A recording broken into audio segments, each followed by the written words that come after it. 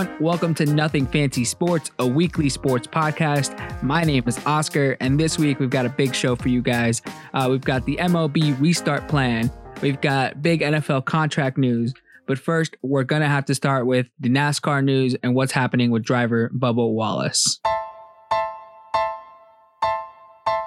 So on Sunday, June 21st, Father's Day, actually, a noose was found in NASCAR driver Bubba Wallace's team garage. Bubba Wallace is the only full-time black driver in NASCAR's pro circuit at the moment. This coming a week after NASCAR decided to ban the Confederate flag at events. It did not stop people around the stadium, around the racetrack from brandishing the flag, as there was protests and rallies and people pitching up their tents and campers with the flag. A plane even flew over the racetrack with a huge banner displaying the flag and the words "Defund NASCAR." The noose was found on a pull-down garage door on Sunday night before the race, which was then postponed because of rain. This happened in Talladega in Alabama. But on Tuesday, yesterday, the 23rd, the FBI, who was involved with the investigation because it was considered at the time, a hate crime, the FBI found that it wasn't a hate crime, that the noose had been there since October of last year. So Bubba was not a target of hate crime, but this is still, it's still shocking that was there. Like, why was that even someone's thought to put a noose as a garage door handle? And then there were people who were saying this is false, comparing the situation to Jussie Smollett, the actor who faked a hate crime, who faked getting beat up as a hate crime so he can gain some more fame or clout or whatever it was that he was going for. When it ended up that, the city of Chicago sued him for, wasting resources. So NASCAR put out a statement saying, quote, "The FBI report concludes and photographic evidence confirms that the garage door pull rope fashioned like a noose has been positioned there since as early as last fall. We remain steadfast in our commitment to provide a welcoming and inclusive environment for all who love racing." I mean, it took them this long to get the Confederate flag out of the race, out of the culture of that race. I mean, even now it's still going to be a struggle because the NASCAR is a predominantly southern sport. And it almost geared towards people of that way of life, let's say. But at the image of a Confederate flag, the South flag, how it doesn't recall people's memories of what it stood for. Those people, the flag was for people who were fighting to keep slavery, to keep the country divided. Remember that. Whoever it is that is enjoying showing this flag, remember what the history of that flag is. It's not about representing the South. It's about representing slavery. It's about representing slave owners. Bubba Wallace did respond. He said, the NASCAR did nothing wrong. He is happy that this is almost the best outcome that could have happened in one of the worst situations. That it wasn't just that he wasn't being targeted. Bubba Wallace doesn't think NASCAR did anything wrong. He said, quote, "I stand by NASCAR," unquote. After Sunday, on Monday, many of the NASCAR drivers stood by Bubba. They pushed his car, number 43, to the starting line and all walked together with him in solidarity. And once they got to the starting line, Bubba got out and, he cried and he hugged as many as he could because his brothers were standing along with him. This isn't a fight that can be won alone by black people. They need white people of all other kinds to finally step up and say, no more, this is it.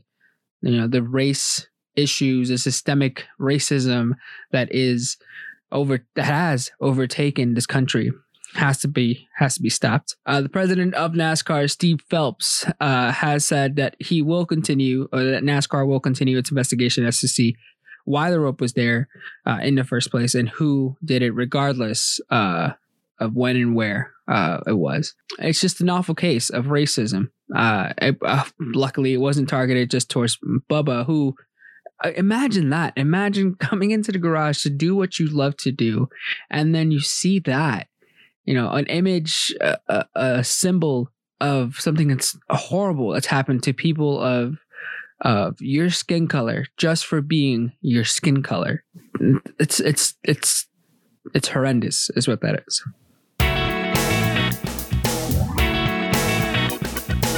Now we'll move on to the MLB.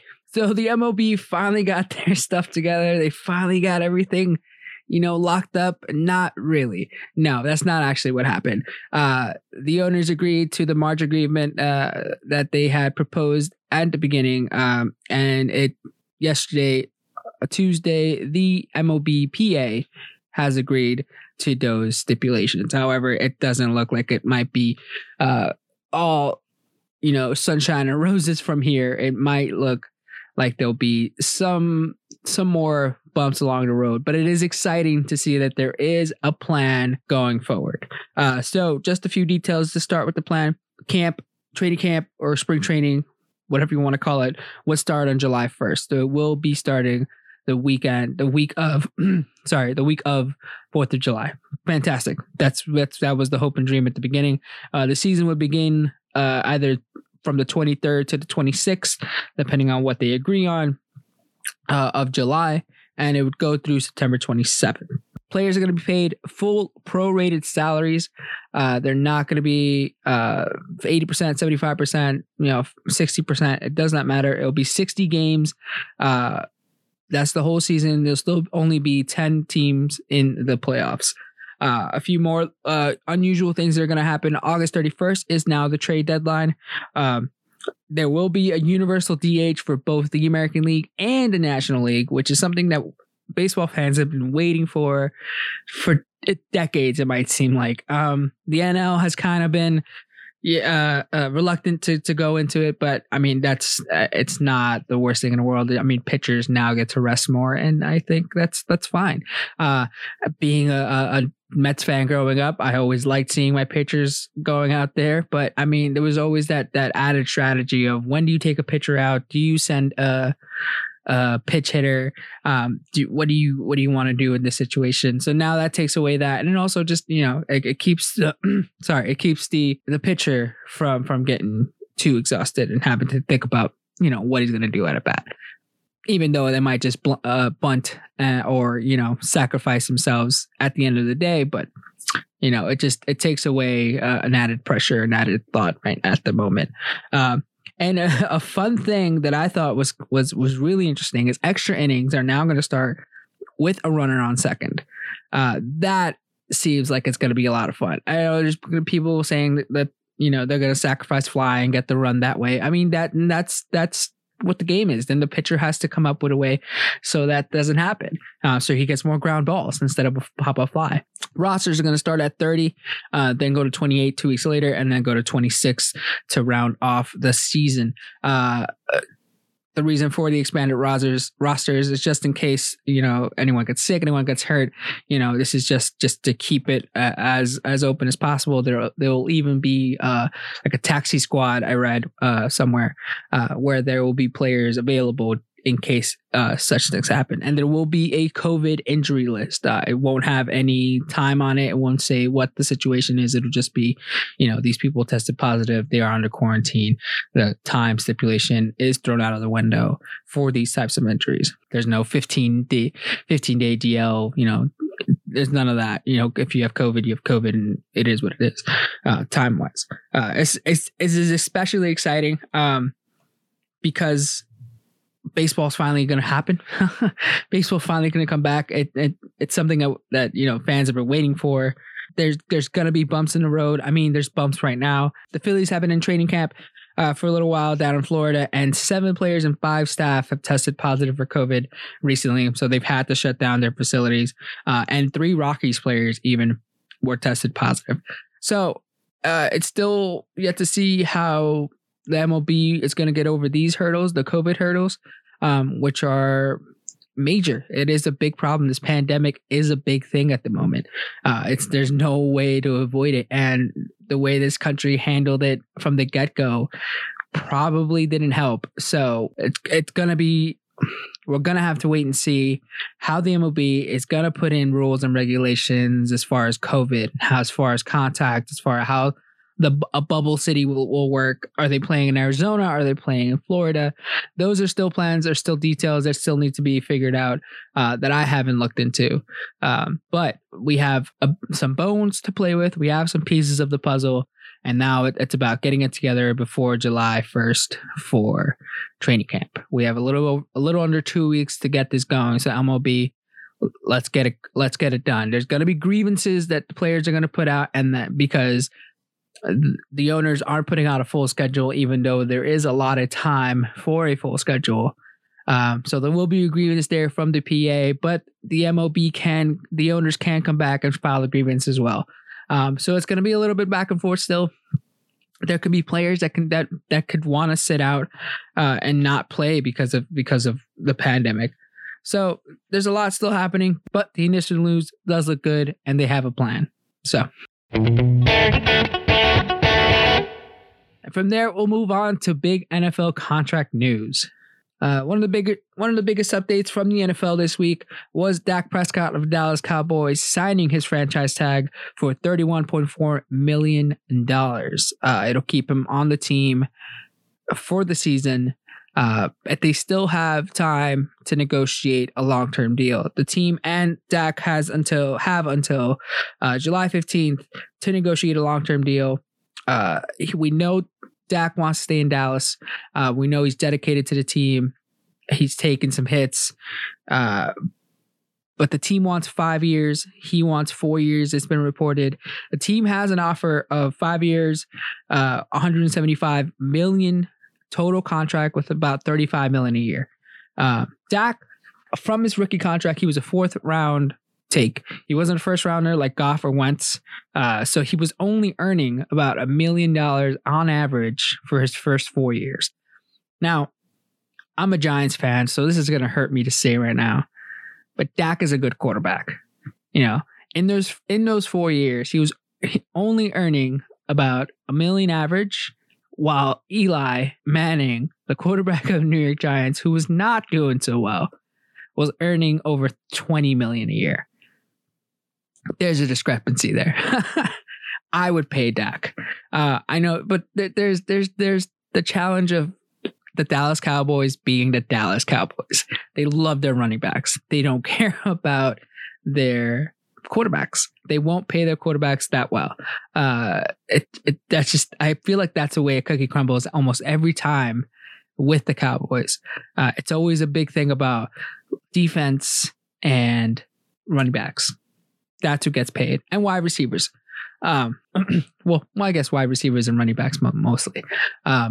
I mean, if you look at the history of it, I mean, right now it's about paying Elliott other than Prescott, and it depends on who you talk to about whether Prescott is the system or he's the key part of the system there in Dallas. Especially with a new coach, Mike McCarthy coming in,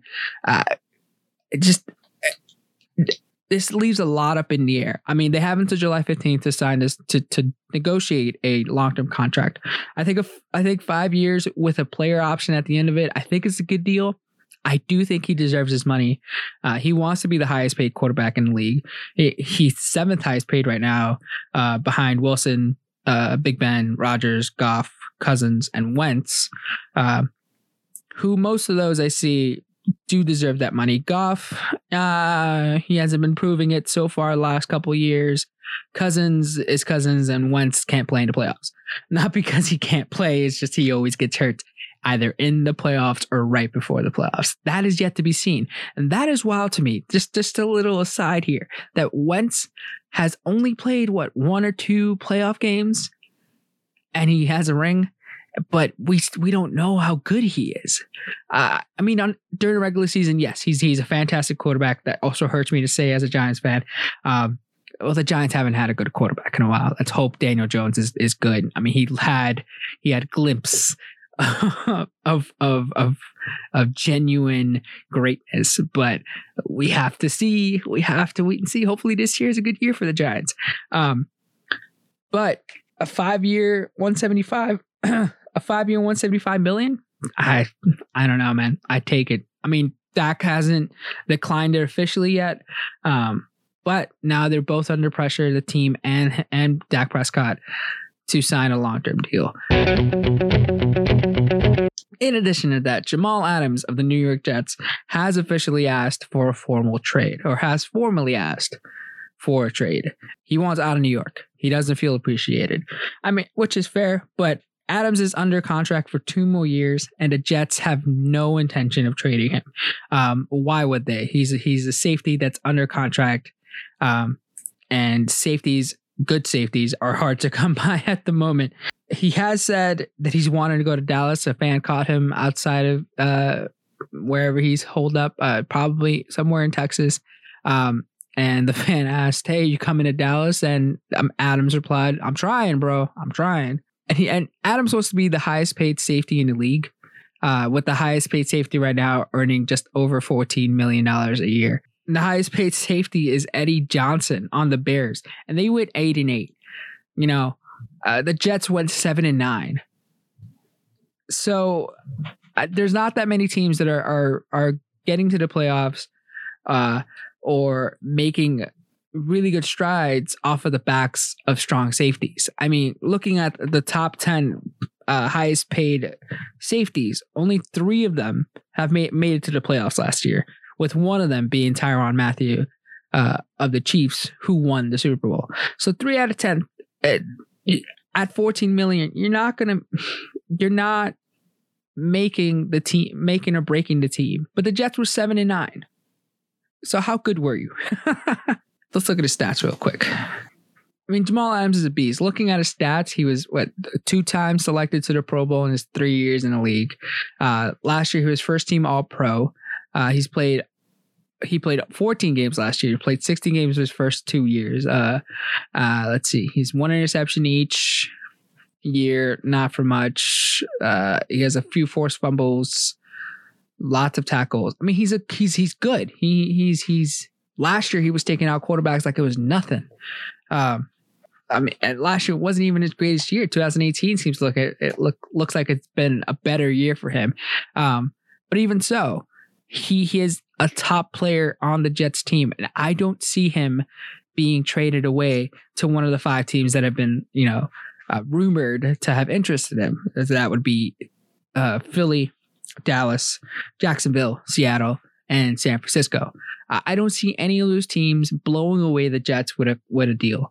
And if they do, then more power to them. But I don't. I'm 80% sure. I would even say 90% sure that Jamal Adams will be in a Jets uniform next year. And that's it for this week's edition of Nothing Fancy Sports. Thank you so much for listening. I'm excited to see what's happening with the MLB. I'm so saddened to see what happened at NASCAR, but hopefully, they start to get it together. Racism is no joke with that organization, but it's good to see that they're making the first steps to making changes and progress for the better. Now the next step for NASCAR, I think, is to see what they can do to empower and change up the diversity in the sport, and try to bring up more Black and people of color racers. Remember, you can find us wherever you get your podcasts: Spotify, Stitcher, Apple Podcasts, wherever it is. Make sure you subscribe. Give us a nice review if you got the chance. Remember to follow us at Nothing Fancy Pod on Twitter, Facebook, and Instagram. We'll post updates there all the time. About this podcast and other podcasts. That's it for this week. Join us next week on Wednesday here at Nothing Fancy Sports.